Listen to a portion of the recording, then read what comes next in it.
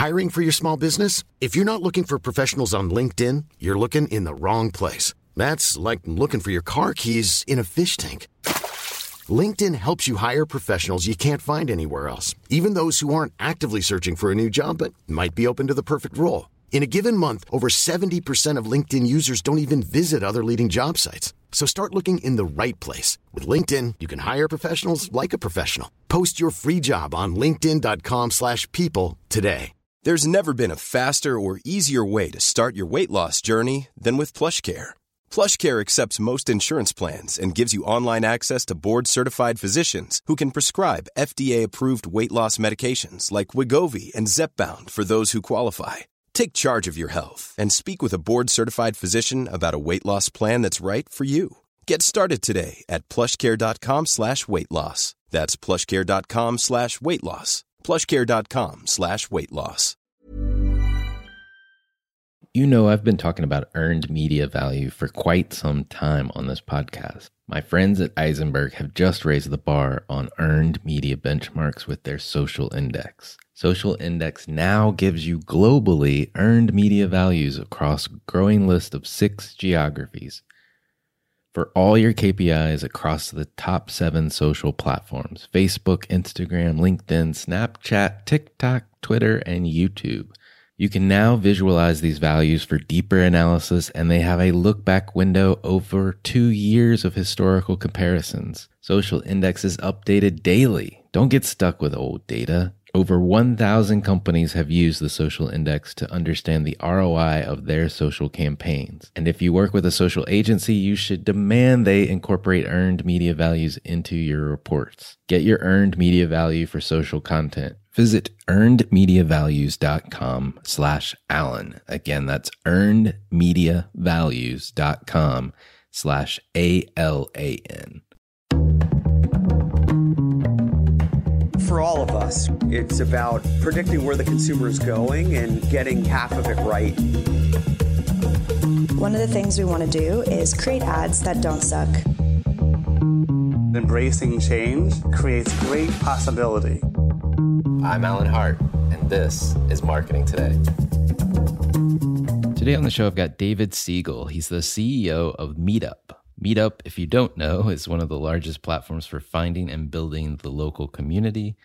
And David has over 20 years of experience as a technology and digital media executive, leading all types of organizations through innovative product development, rapid revenue growth, and digital traffic acceleration. Prior to joining Meetup, David was the CEO of Investopedia. Before that, president of Seeking Alpha. On the show today, we talk about what it was like to join Meetup when it was owned by WeWork, as well as its more recent spin out from WeWork, and how the company is performing. We also talk about the podcast Keep Connected that he runs through WeWork, as well as his recent book that he published, Decide and Conquer, which lays out a framework for decision making that leaders can use to ensure organizational and personal success.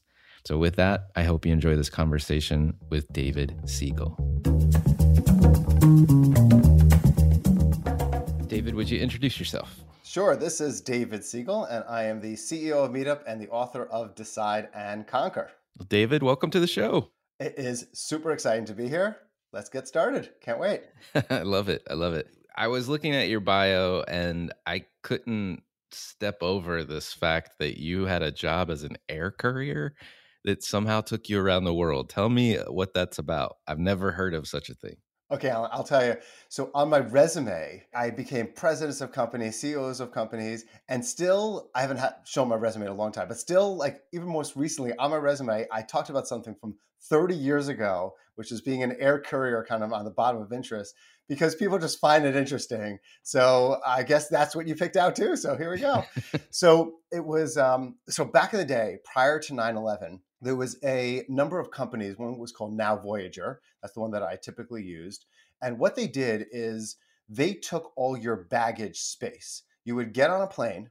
And what I did is I would wear 5 or 6 articles of shirts, 3 or 4 pants, put a bag inside a bag, and then undress once I got on the plane so I could have enough clothes. And they took all your baggage space. And they gave you a giant button that said air courier that you have to wear wherever you got. And then they gave you a folder of some kind they said, don't ever look inside the folder. And I don't know, they told me it was flour. I'm not exactly sure what was in the folder. And then when you arrived at wherever destination you would be in, you would find another person with a giant pin and a folder, and you'd exchange folders. And you were never allowed to ask any questions. But I, in college, traveled to Venezuela, for example, round trip for $99. I went to Korea for $200 round trip. I went to Belgium, again, also $100 round trip. And it was great. I would take every spring break or winter break, come home, visit Now Voyager office and say, hey, what's the cheapest flight you got to anywhere in the world? And they'd be like, okay, we're going to, Venezuela today. So I'm like, let's do it. And that was how I, traveled around the world. I've been to 47 countries, not all through air couriering, but, through life in general. Well, that's an amazing gig, and especially at that age. I mean, I don't know how I missed the boat on that one.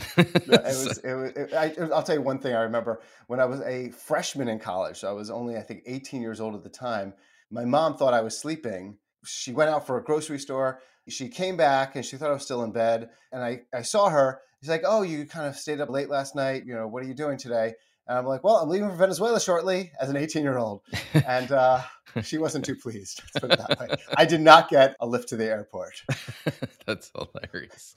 Oh, man. So from air courier in your teenage years and college years, what's been your path since then to becoming CEO at Meetup? All about the air courier. Yeah. So I actually started my career in a very, very atypical path, which is in human resources. In some ways, it's atypical, but in some ways, it was incredibly valuable. HR people tend to focus on recruiting top talent, motivating people, building great management processes, aligning strategy and operations, those types of things. So I worked as a human resources partner at one of the top, if not the top, internet company in New York called DoubleClick, which was ultimately acquired by Google for about $3 billion, of which I had, of course, nothing to do with. And I was there in the late 90s before the crash, in the heydays, and then I was there during the dot-com crash as well. And I only emphasize that one in particular because the CEO of DoubleClick, Kevin Ryan, who was also the founder of later on MongoDB and Gilt and Business Insider, was the person who ended up acquiring Meetup from WeWork just a couple of years ago. And we stayed in touch through these 20 plus years. So after DoubleClick, I went to business school. Then I decided I wanted to do retail and retail stores. So I worked for a pharmacy chain called Duane Reade, building out a new business as an entrepreneur, something called Duane Reade Express. After that, I worked for 1-800-Flowers for 5 years. I ran mergers and acquisitions for the company and actually ran marketing, all marketing centralized functions across the 10 or so different businesses and 1-800-Flowers, a cookie business, a chocolate business, etc. Then I was a general manager for a publisher called Everyday Health and ran a business there. Then I became president of Seeking Alpha, which is a large financial investment website. Then I became CEO of Investopedia, which is the largest financial education website, and tripled the company's revenue, sold the company.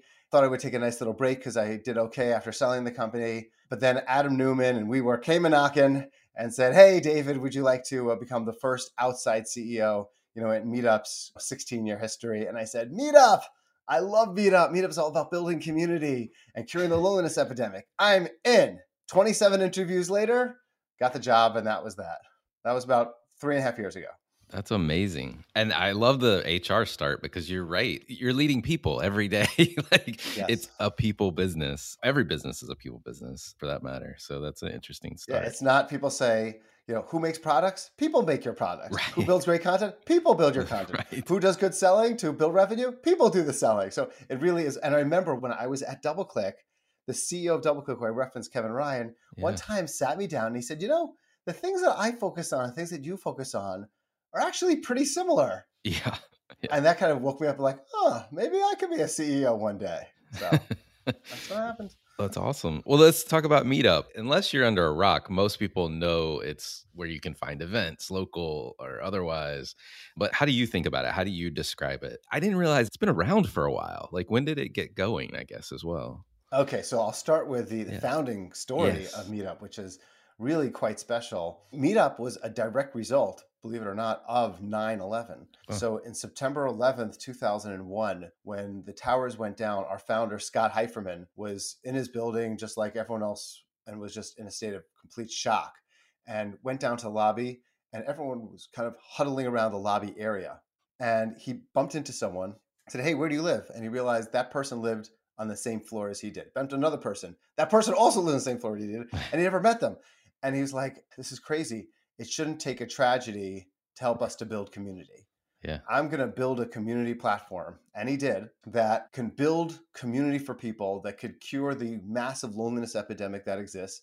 And then the first site went live on June 14th, 2002. So this June will be our 20th anniversary, which also happens to be June 14th, both my daughter's birthday and Donald Trump's birthday. So, you know, different strokes for different birthdays. Yeah, exactly.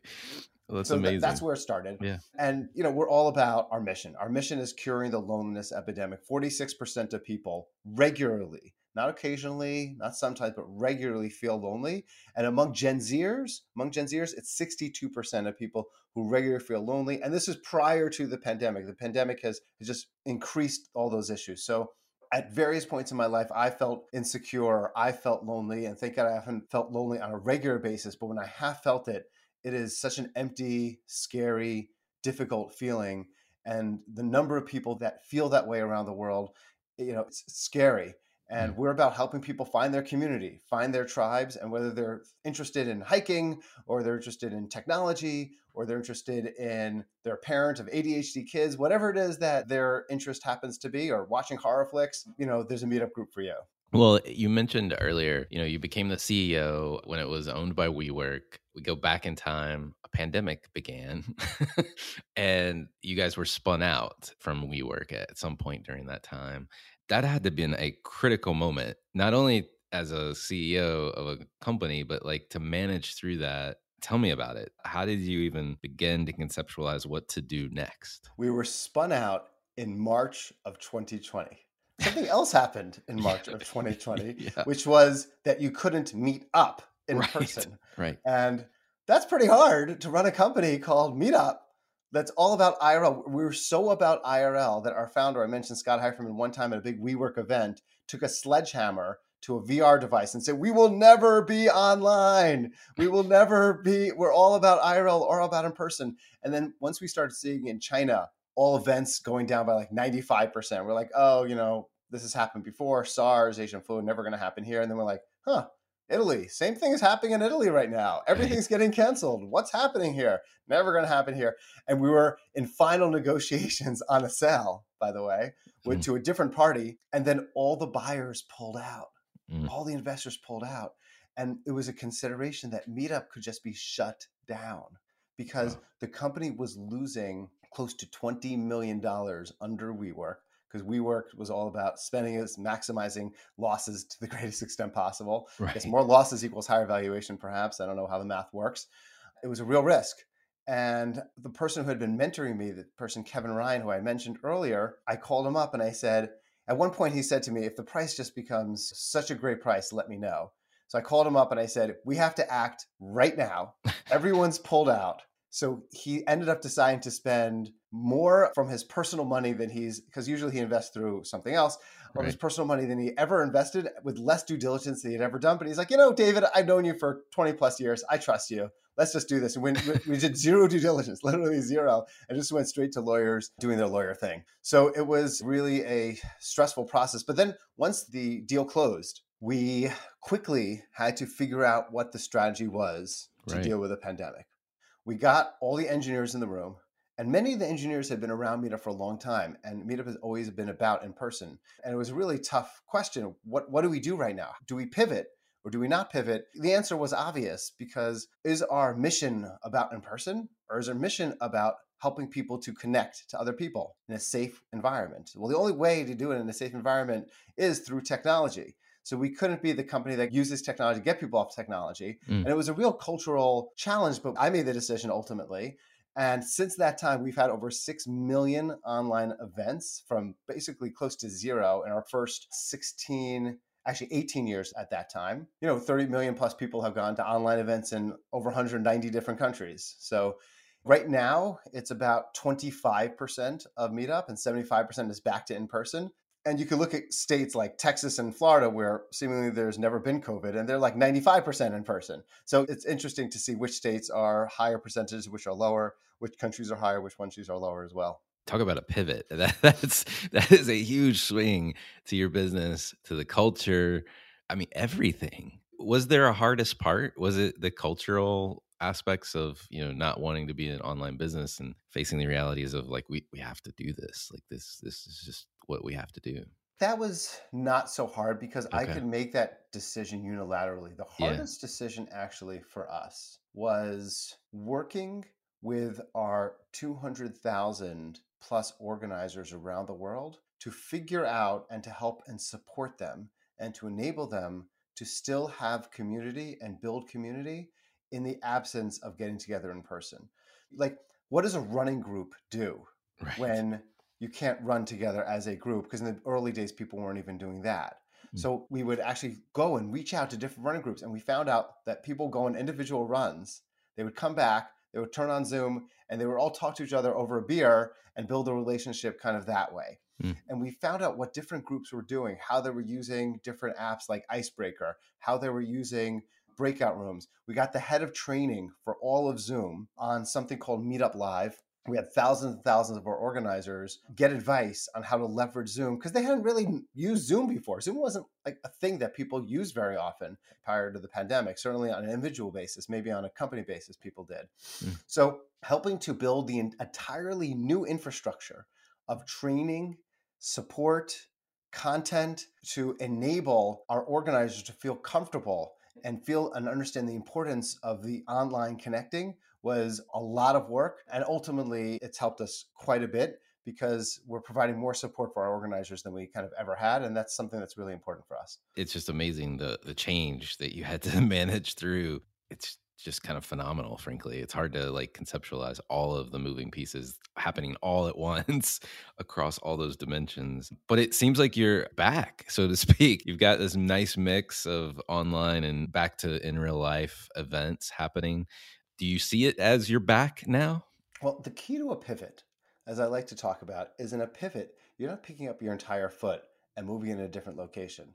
You're keeping your heel planted and you're just moving your foot around, but your heel is planted. And for us, the heel was our mission. Mm. Our mission was always planted. Our mission was always the same, which is empowering personal growth through real human connections. It was how we're going to achieve that mission that we ended up changing. So that's an important kind of understanding. It wasn't a complete change management type thing and change of our mission. We kept our mission, we kept our pivot, and we kept our heel kind of firmly planted into the ground.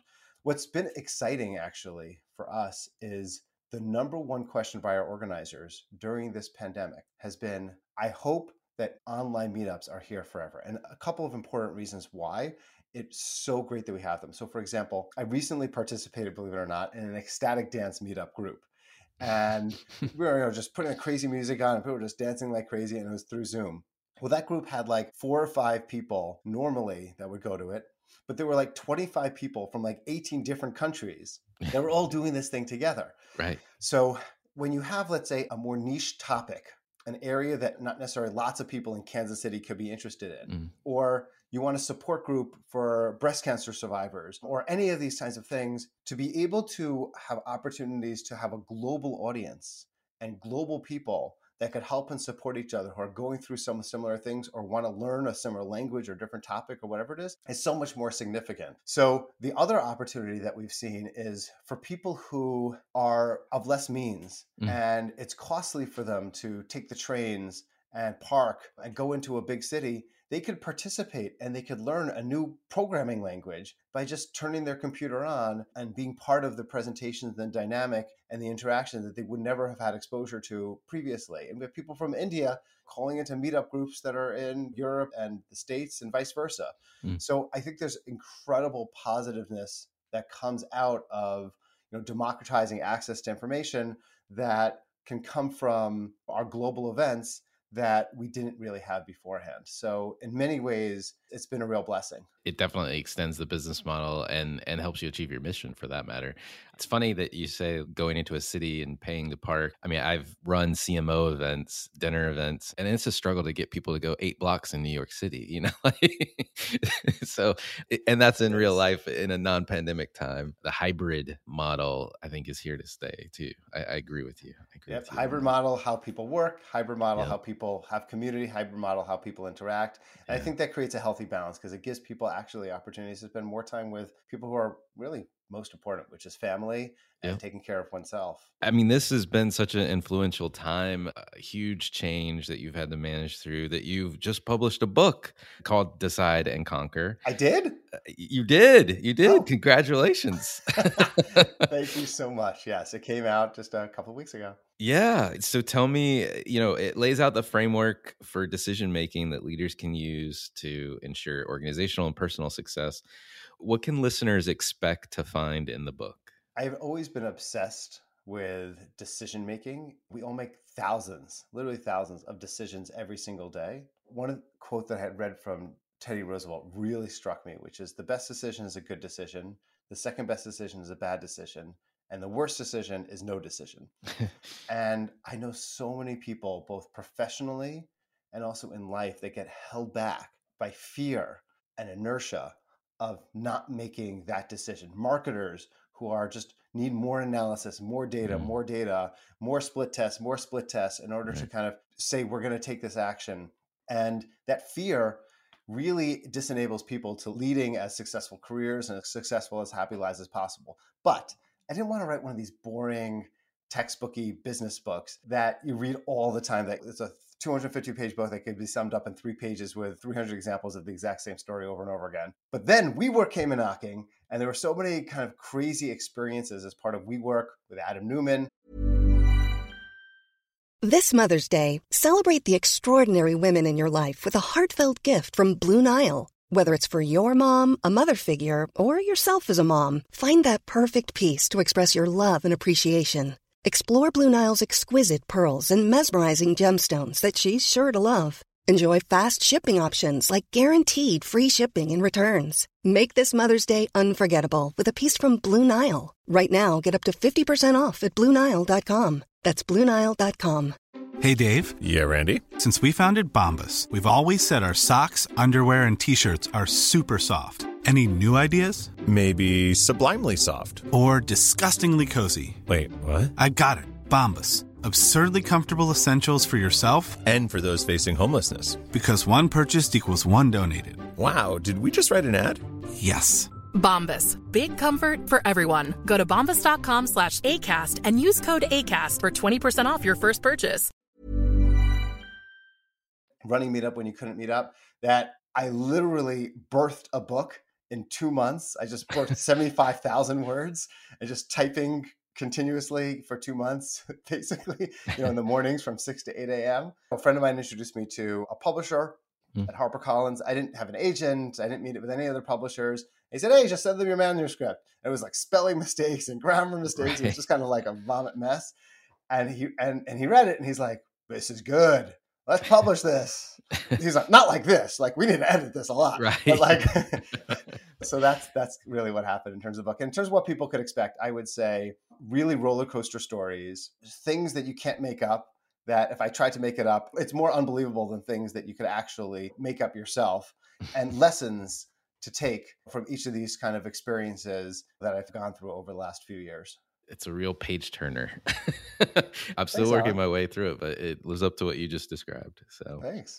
You didn't stop with just a book, though. Like you also now have a podcast as well with Meetup called Keep Connected, which is focused on the power of community, which is right in the line with your mission. How do you think about this notion of community now that you actually run one of the world's largest community building platforms?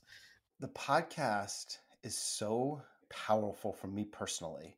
And the reason why is because one of the things that we do, one of the things that CEOs can fail in is staying disconnected and being in an ivory tower and not connecting directly to people who are using your product and hearing their stories and hearing opportunities and challenges to make our business better. And what we do most weeks when we have our podcast is we interview someone who has had Meetup kind of change their life. And I met with individuals who were an individual who was a homeless vet in Australia.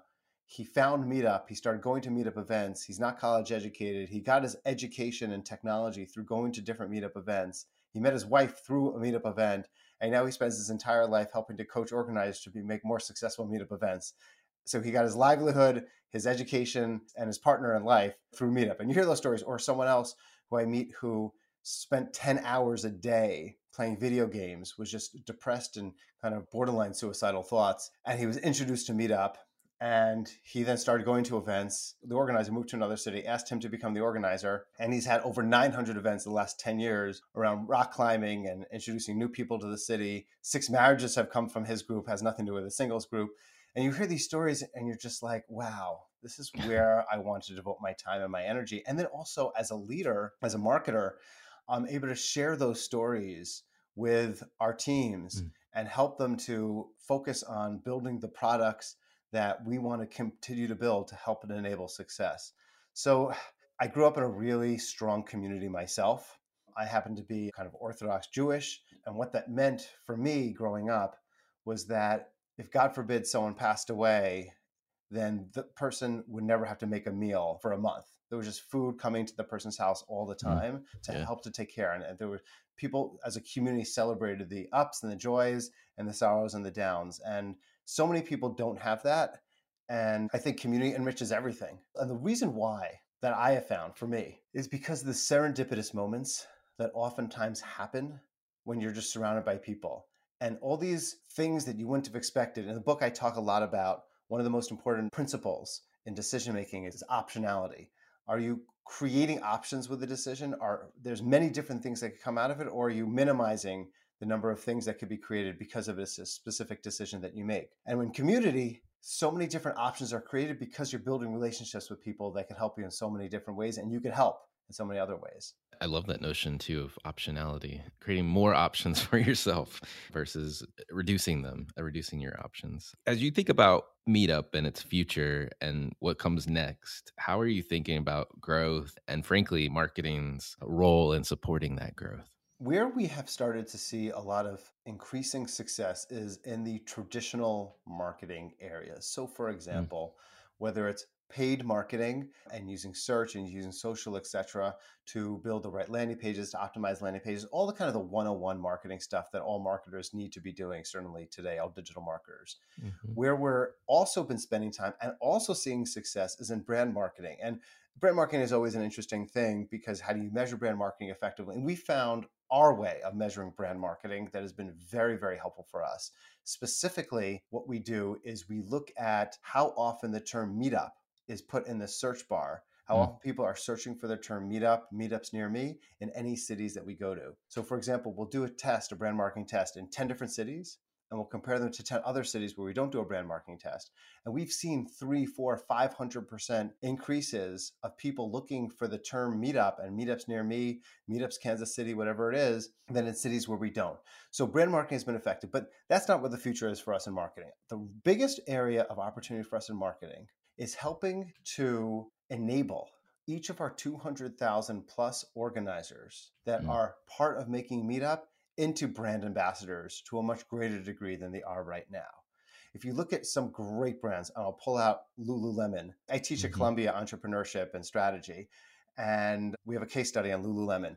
And Lululemon did a phenomenal job of turning yoga and Pilates instructors into their brand ambassadors by giving them, $200 Lululemon leggings, etc. So we're not going to be giving $200 Lululemon leggings to our organizers, but there are ways in which we are working now and testing to enable each of our organizers to become even greater marketers and to help to enable Meetup to be successful. For example, swag plays a role. We need to get Meetup t-shirts in the hands of every single Meetup organizer. We need to create gamification and incentives for organizers, not just to end up having to pay to be a Meetup organizer, but to actually earn money and get paid to be a Meetup organizer based on how much potential marketing that they're able to drive. So how can each of our decentralized leaders become marketers in their own right? That's an area that we're spending more time exploring and something I'm really, really excited about. I think that's fantastic. And it reminds me of an example I've used on this show and actually came out of an episode years ago from Peloton, early Peloton days, interviewing the head of marketing, and their Facebook group of existing users was their best closing channel for people that were interested in Peloton but didn't know, is it worth it? I have questions. They would just send them to this Facebook group. and all their users would answer all the questions. It was like their support and customer success all in one. Oh. They had 250,000 people, I think, in the group. I think it's well over that now, but that was their closing channel for sales opportunities. So, using your organizers, to your point, as brand ambassadors and creating a community even out of them to help themselves, that's amazing. We actually do have a Facebook organizer group. And at one point in time, the philosophy was let them do their thing. Let's not necessarily interject because we don't want to essentially upset the apple cart. But what we started finding is that they'll ask questions about product or about other things. And when we just jump in, I've jumped in a couple of times. Actually, it was funny. Someone said, why is the CEO of Meetup also teach at a university and write a book? Shouldn't he be spending time only focused on making the product and the business better? Right. And I saw that in the group and I couldn't help myself. It was one of these maybe Twitter moments that maybe you want to pull back on. And I shared kind of my thoughts about how teaching in a university, I think, makes me a better CEO, how building the book around the Meetup story helps to build Meetup's brand awareness, a whole long thing.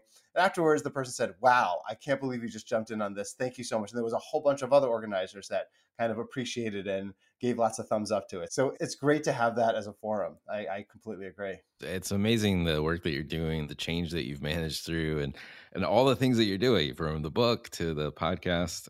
Kudos. It's a lot that you're doing right now. It's all related. It's all part of when you're a leader, part of leadership is helping to build your brand. And I think each of these are brand extensions, which are really important because I think when someone wants to be part of the Meetup ecosystem, they want to be part of the ecosystem because they believe in what we're trying to build. And the capability is not just about a technology, it's about a community. And part of community is the content side as well. And people buy Apple products because of that association with the brand. And we want more and more association with the Meetup brand. So whether it's a book, the podcast, teaching, whatever it is, it's all part of the larger kind of thought leadership around community. And that's what we want Meetup to be certainly known for. I want to switch gears, and we like to ask a series of questions to everybody that comes on. And my favorite question to ask is, has there been an experience of your past that defines or makes up who you are today? Wow. Big question. Yes, there always is. Yeah. So for me, and I reference this in the book, and you probably got to this part because it's in the earlier part of the book, Alan, I potentially think about death too often. I do it purposely, though, because I find, as weird as this sounds, death to be incredibly motivational, to understand that we all have a finite amount of time to be on this earth, and that our goal is to have joy in that time, have meaning in that time, and help as many people as we can with whatever talents we have, during that time. And for me, I lost my best friend when I was 20 years old. And shortly thereafter, a couple months later, another friend of mine died by suicide. And it really rocked my world, I would say. And I think it gave me an acute awareness and motivation to knowing that man plans and God laughs. And you can't plan everything out, but it's important to try to do as best you can with the time that you have. So that had, I would say, a very important impact on my life. It makes a lot of sense. And another month or two, I think it's May, is Mental Health Awareness Month. Also, suicide impacts so many people. Luckily, I had one kid that I grew up with in Boy Scouts that ended up going to college and ultimately committing suicide his freshman year. I think just the stress of it all in a pretty intense engineering program, but also grew up with a dad that suffered from bipolar disorder. And so he was more on the depressive side. He was a great dad when he was stable, but other times lacked that parental support that you thought you should have. It's tough. And I mean, I think a big component of even what you've got as a business that you're doing and building connections for people, or helping people build connections and support networks and community, that's one of the best cures for all of those things. I have to tell you, there's a woman that I met. Her name is Jen Libby. She runs an organization called Promly, which I'm just going to call it out loud. It helps teens build relationships with each other who potentially could be depressed or potentially suicidal as well. And I met her as part of Meetup, as part of our larger community. And she said to me, she's a therapist. She said, for all of her teens with anxiety and depression, before she prescribes a medication, she prescribes Meetup. And I'm like, wow. Yeah. She said, I go on the computer or I go on their phone. We look at their location, we look at all the events there, and we say, okay, here's a group for people who are struggling with gender identity. Maybe you should join this group. Here's a group for people who are XYZ, introverts, extreme introverts. join this group and meet some people. She said it's been incredible. The number of people that have not even had to go on medication. Yeah. Because they find their people and they find an outlet and they understand that they're not the only person that's suffering and that's challenged and that's weird in the way that they may be different than others. And there's other people that could be similarly different than them, and how they've grown and learned from those experiences. It's really quite powerful. It gets to the human experience. The human experience is a shared experience. And if you're not sharing in that experience, you can be isolated. It creates weird things in your mind. Yeah. Too many people think I'm the only person going through this. Yes. And you're special. You're special. Every person is special, but you're not alone. What advice would you give your younger self if you're starting this journey all over again? Younger self advice. I was definitely too caught up on compensation as a young person. I made too many career decisions, and it helped to push me to get promoted and to work hard, etc. Right, but I definitely weighed how much money I was making as a arbiter of how successful a human being that I actually happen to be. Using external validation as the basis for your sense of self is really not healthy. And maybe it took more financial success to be able to go back and see that, and that it's easier to say and to do in hindsight. But I really wish I had spent more time making decisions that could have been a step back, but a greater learning experience than kind of constantly needing to keep getting increases for whatever reasons I had happened to have made up for myself at the time. Ending here with a few marketing-ish related questions. Great. What one topic do you think marketers need to be learning more about, or you might be trying to learn more about yourself? I had done a very, very deep dive myself into SEO, because part of Investopedia's magic was just ranking high in every single search engine query. But I would not say that's the opportunity right now. For me, it would be, how can machine learning be of more significant advantage to marketers? How can building algorithms and different regression type models really help marketers to target and build the right personalized type messages to people? I think that oftentimes a marketer will just rely on their data science team or machine learning team or their analytics person to make those decisions, and they'll kind of, pull back and say, okay, I'll spend the money, but I won't get deeply involved in that. But the problem with that is that people who are in engineering and really understand data are not marketers. Right. And collaborating with those individuals to really understand the bases for how the matching principles might come up. In our case, it's matching a person to the right event so that they could, person could find the right event for them, is so critical in so many different business areas. I think that's an area where I would double click on more exposure for most marketers, machine learning specifically. I ran a company with a couple partners. One guy was an econometrician, statistician, and I'm going to mess this quote up, but he used to always say to me, I can look for whatever you want in the data. If I let it guide itself, it may tell us nothing we want to know. I love that. I love that. And that's why it's so important to engage and not be hands off, but really engage in it for marketers. Yeah. Stepping back just on a personal note, are there brands or companies or causes that you follow or you think other people should take notice of? Yeah, I'll tell you a cause of a board that I'm on, actually, if you don't mind me sharing it. Yeah, no, go for it. It's called 5-1 Labs. And so, as I mentioned, I'm a teacher at Columbia, and one of the things I teach is entrepreneurship. And one of the most gratifying moments and experiences is when a student becomes an entrepreneur. And many of the people in my class have decided, not because of me, of course, but just because of their nature, I've decided to build entrepreneurial nonprofit ventures. So this particular organization called 5-1 Labs, what they do is they're helping Syrian refugees who have come to different other locations, particularly in Kurdistan, to build up their lives and to build incubator businesses and tech businesses from on the ground in those locations, and to give them their lives back after being refugees. So that's a cause that's particularly meaningful for me. And of course, at this time, depends on what's happening when the podcast airs, but anything, of course, to support what's happening in the war in the Ukraine is something that we should all try to figure out ways of which we could spend our time and energy and resources. 100% agree. And that's a really interesting approach to entrepreneurship and applied to a refugee situation. I will have to check it out for sure. Last question for you. What do you think is the largest opportunity or threats facing marketers today? Okay, I'm going to go for opportunity for 500. Here we go. The biggest opportunity in my mind is too often companies will look at their competition and say, oh, they're competition. I want nothing to do with them. And I'm going to just have a big wall between them. And there's no way that we could actually help each other out. And I have found numerous times in my life that the concept of coopetition, of cooperating with competition, is something that most marketers are afraid to do for whatever reason. But there could be a partnership with a competitor. In Meetup's case, it could be another community organizing tech group, which we have partnerships with, I may add, like a Discord, for example. And rather than looking at someone as a competition, instead say, how could we help you out? How could you help us out? You have things that we don't have in terms of certain technology. We have things that you don't have in terms of greater access to certain people that you don't have access to. Let's find ways of working together. So we're talking to Nextdoor, for example, which is a great community platform. Talking to Discord, a great community platform. And we're building different partnerships that help each other out. And I think don't be afraid to talk to competitors, and don't be afraid to help a competitor out. If it also helps you out quite a bit as well, then we're all winning. If all boats rise, all the better. The pie gets bigger for all of us.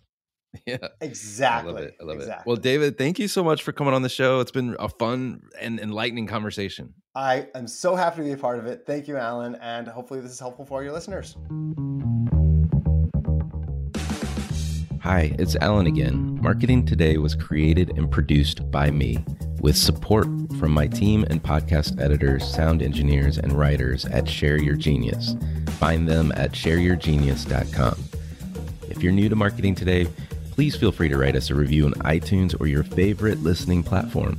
Don't forget to subscribe on marketingtodaypodcast.com and tell your friends and colleagues about the show. I love to hear from listeners. You can contact me on marketingtodaypodcast.com. There you will also find complete show notes, links to what was discussed in the episode today, and you can search our archives. I'm Alan Hart, and this is Marketing Today.